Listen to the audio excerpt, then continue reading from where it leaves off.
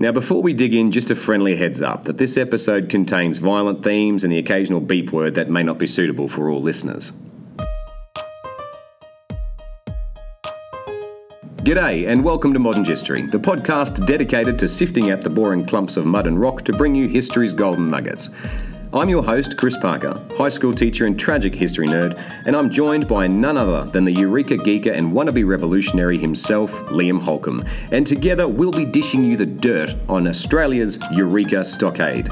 Liam, welcome to the podcast. G'day, comrade. Great to be here. It is good to have you here, my friend. So, Liam, you're all over revolutionary history like a fat bougie on cake. You're a unionist, a Republican at heart, and you're obsessed with the rights of the working class. Tell me, what's got you into that? And have you always been a big supporter of lost causes? I think it's about that sticking together aspect, no matter what, and people who stick together. That the whole concept of fight together, die together is strong, and particularly in that era that we're looking at. What about the red flags or the Vive la Revolution? What about that? I think it's about gets in you. I think it's about the recognition of power and where power lies, and that whole idea of power structures and where power sits in a society rests with the people, and ultimately, like you say, I guess people can use that for good or bad. Mostly bad. Yeah. Mostly bad. History sort of shows us that it's mostly bad. History has proven people are shit. Pretty much, yeah. Pretty it doesn't much. Get much better than that. Well, let's face it. If we were good, it's boring. It's boring reading. We wouldn't have a podcast if history was. But I think we can be optimistic about the future and hope that maybe we're a little bit better. Yeah, I think everyone's free to waste their time. But let's talk about Eureka Stockade, because you're also very passionate outside of revolutionary spirit. You're very passionate about Australian history. You're very passionate about Indigenous history in Australia. But when it comes to colonial history, there's a particular event that occurred in the 19th century that really draws your attention, and that is the Eureka Stockade. Now, many of our listeners have probably heard this expression and they've absolutely seen the flag, but they may not necessarily recognise the history surrounding it. So before we sink our teeth or before we start panning too heavily in the rivers of Victoria looking for the gold nuggets on this, give us some context. What's happening in Australia leading up to the Eureka Stockade? So I think there's three really important things that are occurring. We know Australia was established as a colony, so there's the aspect of colonisation, the gold rush, which we'll talk about obviously, but also the global movement of people that's happening at the time. So those are three really key things that are happening. This period in history is where it is one of the first global waves of migration to Australia. So you talk about the Californian gold rush. There were Californians and people who had been on those Californian goldfields in the Australian goldfields as well. Who's coming? Who's coming at this point? So you've got people coming from different parts of Europe, not just Britain. So prior to that, it had mostly been migration from Britain. You've got people coming from the Americas, also from China. The point around the movement of people is also the movement of ideas that comes with them. Oh, that's... what a powerful sentence. Yeah. Prior to that... The Australian colony, because that's what it was a colony of the British Empire. Not a country yet? No, not a country yet. Prior to that, those colonies had been based largely on the migration of convicts or free settlers from Britain and to an extent Ireland and the British Isles. So there's actually a period of... revolution, and obviously we know about the French Revolution, but there was a rise in these ideas around the involvement of people, of ordinary people in what they could contribute. So in Britain, that was in the Chartist movement. So Chartism was an idea that was based around a couple of six key reforms that they called for. They were wanting things like universal male suffrage, which didn't exist. Reforms are so annoying. And the last one, which I think is a really interesting one, is annual elections. And I doubt in modern Australia we'd be very keen to go to the polls once a year. Can you imagine that? We'd run out of sausages. So the country would have a national sausage I think Bunnings shortage. would have to shut theirs down. Oh, they would. But yeah, we're annoyed by elections every 3 years. Yeah. But imagine it. That'd be pretty tough being a politician trying to get everything done in 12 months. Would be. And the idea was actually You'd feel like Harold Holt. Well, Well, I suppose he's swimming away from the sharks or the Russians or whatever. Yeah, whatever it was that he swam away from. But that idea of is all around accountability in government. So there was this push to have a greater say in what was happening, and that wasn't just the Chartists. There were other things in Europe. So in 1848, there's a whole. It's called the Springtime of Nations. So we know about the Arab Spring in our era, but in Europe in 1848 there were uprisings in most of the major continental European powers, and a lot of those people came to Australia and they brought their ideas. So let's just rewind a little bit. So Australia is a colony. Therefore it's run by a series of governors. I imagine for each colony. Yep. And those governors report a lot to the squatters who controlled the land. So and they became which is known Australia's as the aristocracy. The squattocracy. A squattocracy. Yep. That sounds inappropriate. The squattocracy. It sounds like some sort of membership club at a gym. Like I don't know. Shit you might have behind a tree. Yes.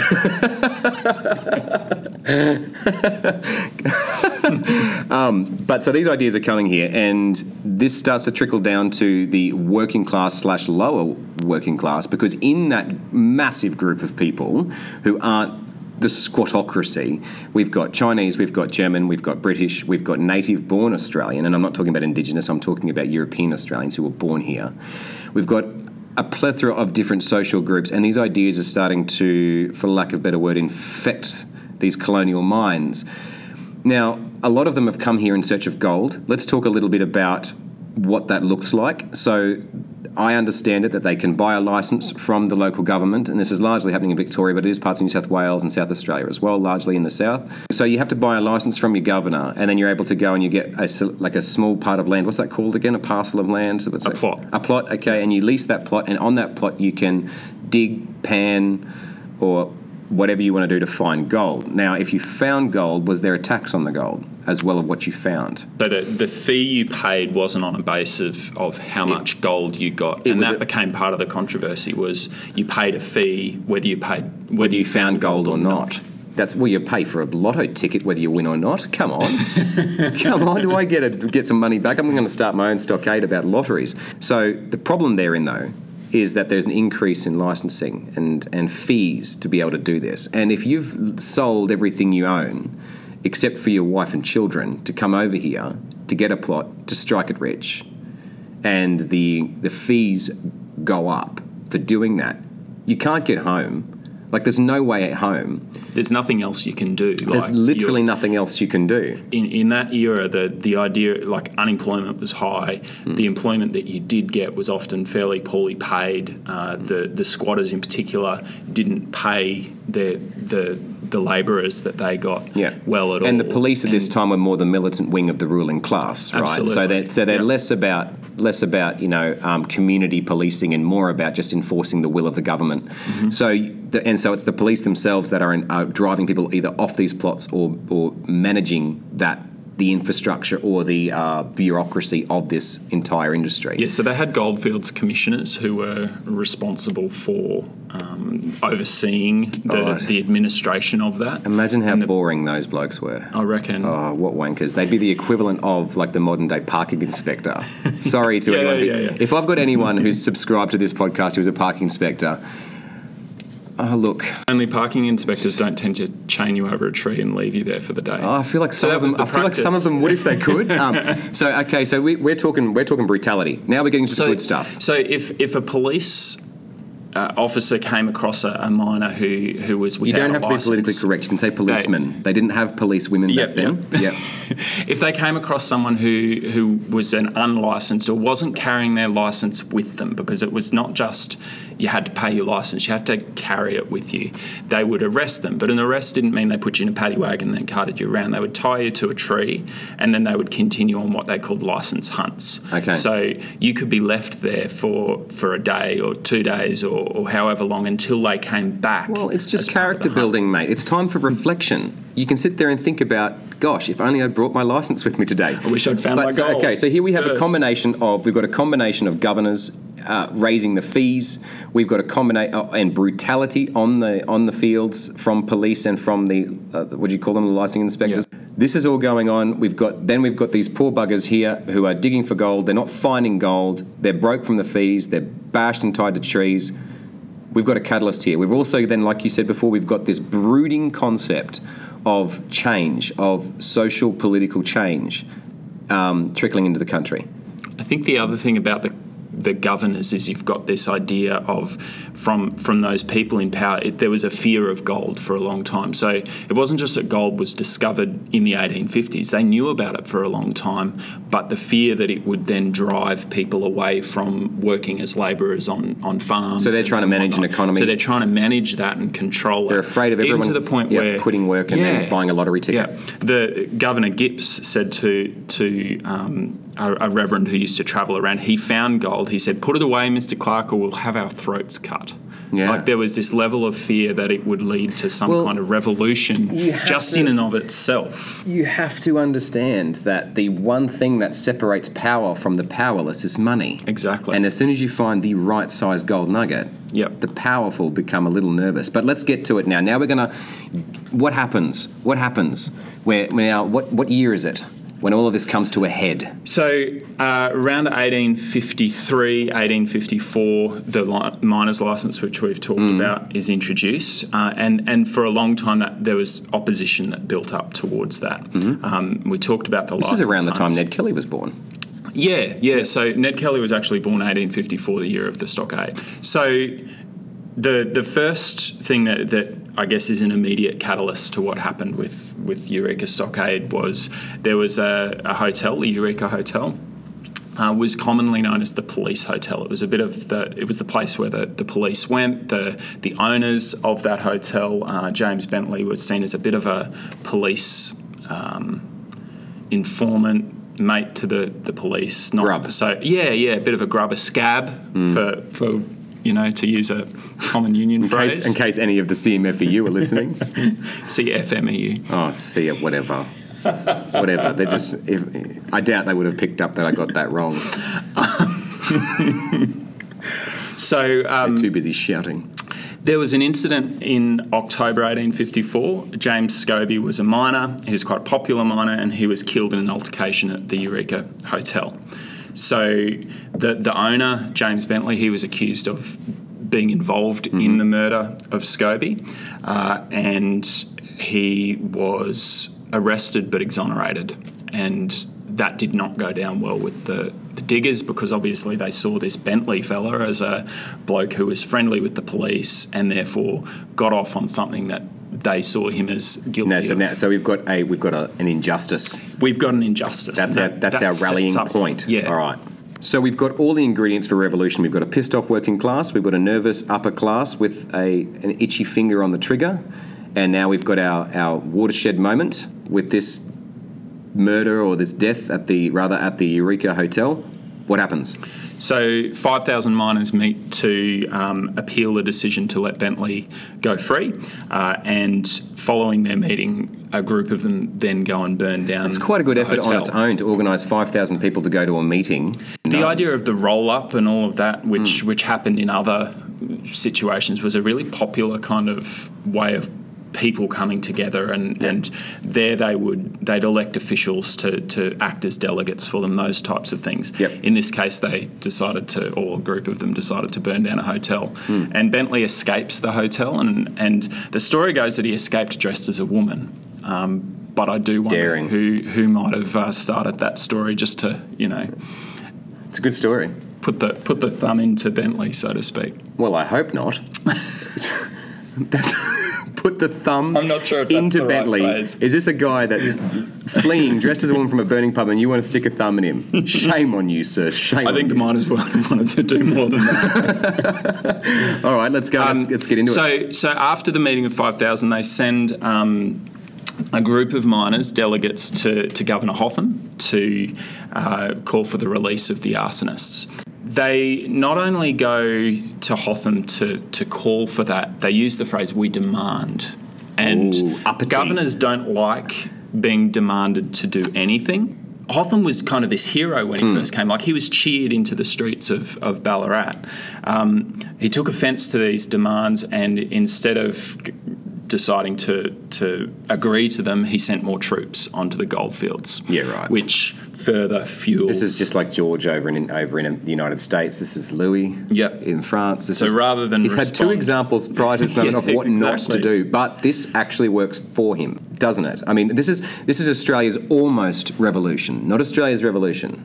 This fails. Yes, so ultimately, I guess, having those troops on the Ballarat goldfields is So important. what happened? Is there a last stand? I imagine there is, because we've got a flag. Yeah, so we go to the Eureka. That's when the stockade is formed. So the stockade is a physical structure. It's a makeshift castle, for lack of a better description, isn't it? So on the 29th of November, another gathering of all these miners occurs. Just prior to that, one of the servants of a really local popular priest had been arrested for not having a miner's licence, which again fueled this fire of injustice. These guys just don't know when to stop. Yeah, so you've got people who not even required to have a mining tax being a mining licence for not having one. This government has lost its way, quote Gillard.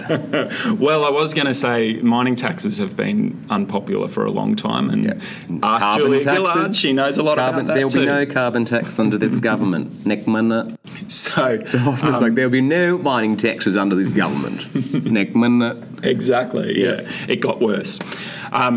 So they met at Bakery Hill, and that's where the Eureka flag... Grabbed a cinnamon scroll on the way. Yeah, I do wonder where the name comes from. If they're not an inventive bunch, if I had to guess, I would say there was a bakery there. Probably. So let's talk about this stockade. We've got a physical structure, a wooden castle put together. We've got miners inside with guns pointing out. We've got a flag that's designed by and put together by 3 women, and it's flowing from the middle, and everyone's got the middle finger up. Who's surrounding them? We've got the colonial police and army, or no one yet. So basically, they formed the stockade. They just grabbed bits of timber from mine shafts, whatever they could, to create this. They stood in there and they gave the famous oath: "We swear by the Southern Cross to stand truly by each other and to fight to defend our rights and liberties." And for the next 2 days, I've never heard that. Yeah, that's like the tennis court oath from the Third Estate over in France. And historically, it's actually the first time in Australia that anyone made swore an oath to anything other than the Crown. Like there'd been, the Rum Rebellion and all of that, but at no point had there been an oath taken in such a public kind of way that basically went against the Crown or the wishes of the Crown. Yeah, this is intense. Yeah, so for 2 days they then in this stockade, and then Sunday morning, 3rd of December, the attack occurs. So it is a complete surprise because it's Sunday, and of course the day of the Sabbath, there's this idea that, well, they're not going to come in and break us up then. A lot of them had left the stockade, and it was actually fairly undermanned at the time. So the redcoats come in and complete surprise attack. the British Army. The British Army, yeah. There's really not much to the fight at the end of the day because there was a slight warning beforehand that they were coming. This is a really lost opportunity here. This is all wretch and no vomit. These guys have gotten together. They've pissed off the governor. They've stirred the pot something feral. They've sworn an oath. And they all got caught day drinking on a Sunday. This is so Australian. They got Australian. Caught out, absolutely, and even outnumbered. Despite the fact how many died? It wasn't actually that many, was it? So 22 diggers were killed and 6 soldiers. So there were about 150. So they got a few shots off there. They did get a few shots off, yeah. So I believe that some of the first people killed were actually outside of the stockade. And this would have been a success for Governor Hoffman. This would have been viewed as an absolute triumph back in Britain. They would have applauded him in the House of Commons, I'm sure. So the stockade is a complete failure. It falls apart. Australia's revolution is over. Ideas continue because fast forward the clock another couple of decades, we've got Ned Kelly threatening to create a republic of his own, following his misbehaviours and misadventures there. So what is the long-term impacts that the Eureka Stockade has had on the Australian psyche? Or So immediately afterwards, there's arrests of 13 diggers, or 113 are arrested and 13 go to trial. They're all found not guilty. They actually thought they'd try and get the first one, who was an African American. They put him up for trial first because they thought, well, the jury won't be sympathetic to him. But tokenism. Yeah, absolutely. And by this stage, the public opinion had gone against what had happened. So the army, the governor, were not popular. So what happened was they had a commission of inquiry as to, what do we do with this issue now, because it's clearly not popular amongst the population. And they recommended a removal of the licence fee, reducing police presence on the goldfields. In many ways, it was a loss for Hoffman. It was, absolutely. So while the battle itself was definitely won by his ideologies the British were defeated soldiers, by the ideas remained. And what came out of it was this idea that... I guess you could say the foundations of our democracy, the idea that people could, other than the squattocracy, could have a say. It's about change, absolutely. And some people hate it and some of us love it, Christopher. Change is awful. All right, so we have panned this plot to within an inch of its life. And now it's time for a very special, sacred part of this podcast. And you are nervous. You've talked to me about how nervous you are about this. You have a stopwatch here in front of you, you can see it, and what you need to do is you need to, in 60 seconds or less, explain everything that our lovely listeners need to remember about the Eureka Stockade without inciting a revolution. I'm going to count you down on this. Are you ready? I'm ready. All right. 3, 2, 1... go. So the Eureka Stockade came about in the 19th century when Australia's power systems lay with the governors and the squattocracy. We saw the gold rush from the 1850s, and it was the first major wave of global migration to Australia. People came from all walks of life. Tension slowly builds on the goldfields around issues to do with the licence fee, the death of a miner, James Scobie, and arrests of miners and diggers who don't have their licence on them. So they started to band together. They built a stockade on Bakery Hill and swore allegiance to the Southern Cross and unfurled the famous Eureka flag. It was the first time that a group had sworn allegiance to anything other than the Crown, and on the 3rd of December they were attacked by the British Army, and 22 diggers and 6 soldiers were killed. 13 went to trial, but all 13 were released. It's considered the foundation of Australian democracy because freedoms and reforms soon followed, and the flag has become symbolic for different groups. So it's considered the foundation of Australian democracy because many reforms soon followed after that, and that flag became symbolic for various groups over the course of Australia's democratic history. Mate, well done. Well done. It's always a difficult task. It's certainly an interesting part of Australia's history that is largely overlooked. And I'm glad that we could have this conversation because many people, particularly young people, don't realise how close Australia came to possibly having a revolution. And if Australians, weren't such an apathetic, disorganised mob... Who go home on Sundays. Who go home on Sundays, it may very well have succeeded. So we're literally a calendar and day drinking away from a revolution at any point in this country. It's good stuff. So thanks for coming on the podcast. Thanks for having me. It was real exciting. Yeah, well, that's good. I'm glad you enjoyed it. I know you would take any opportunity you can to talk about revolution. So we hope you've enjoyed this episode of Modern Gistory today. And for more, why not check out their other episodes on Spotify, Apple Podcasts, or wherever you get your podcasts from. Or follow us on Instagram at modern_gistory to keep up to date and join the conversation. This episode was produced by me, researched by Liam Holcombe, and our theme music was written and recorded by Ella Dwyer. Thanks for listening. Uru!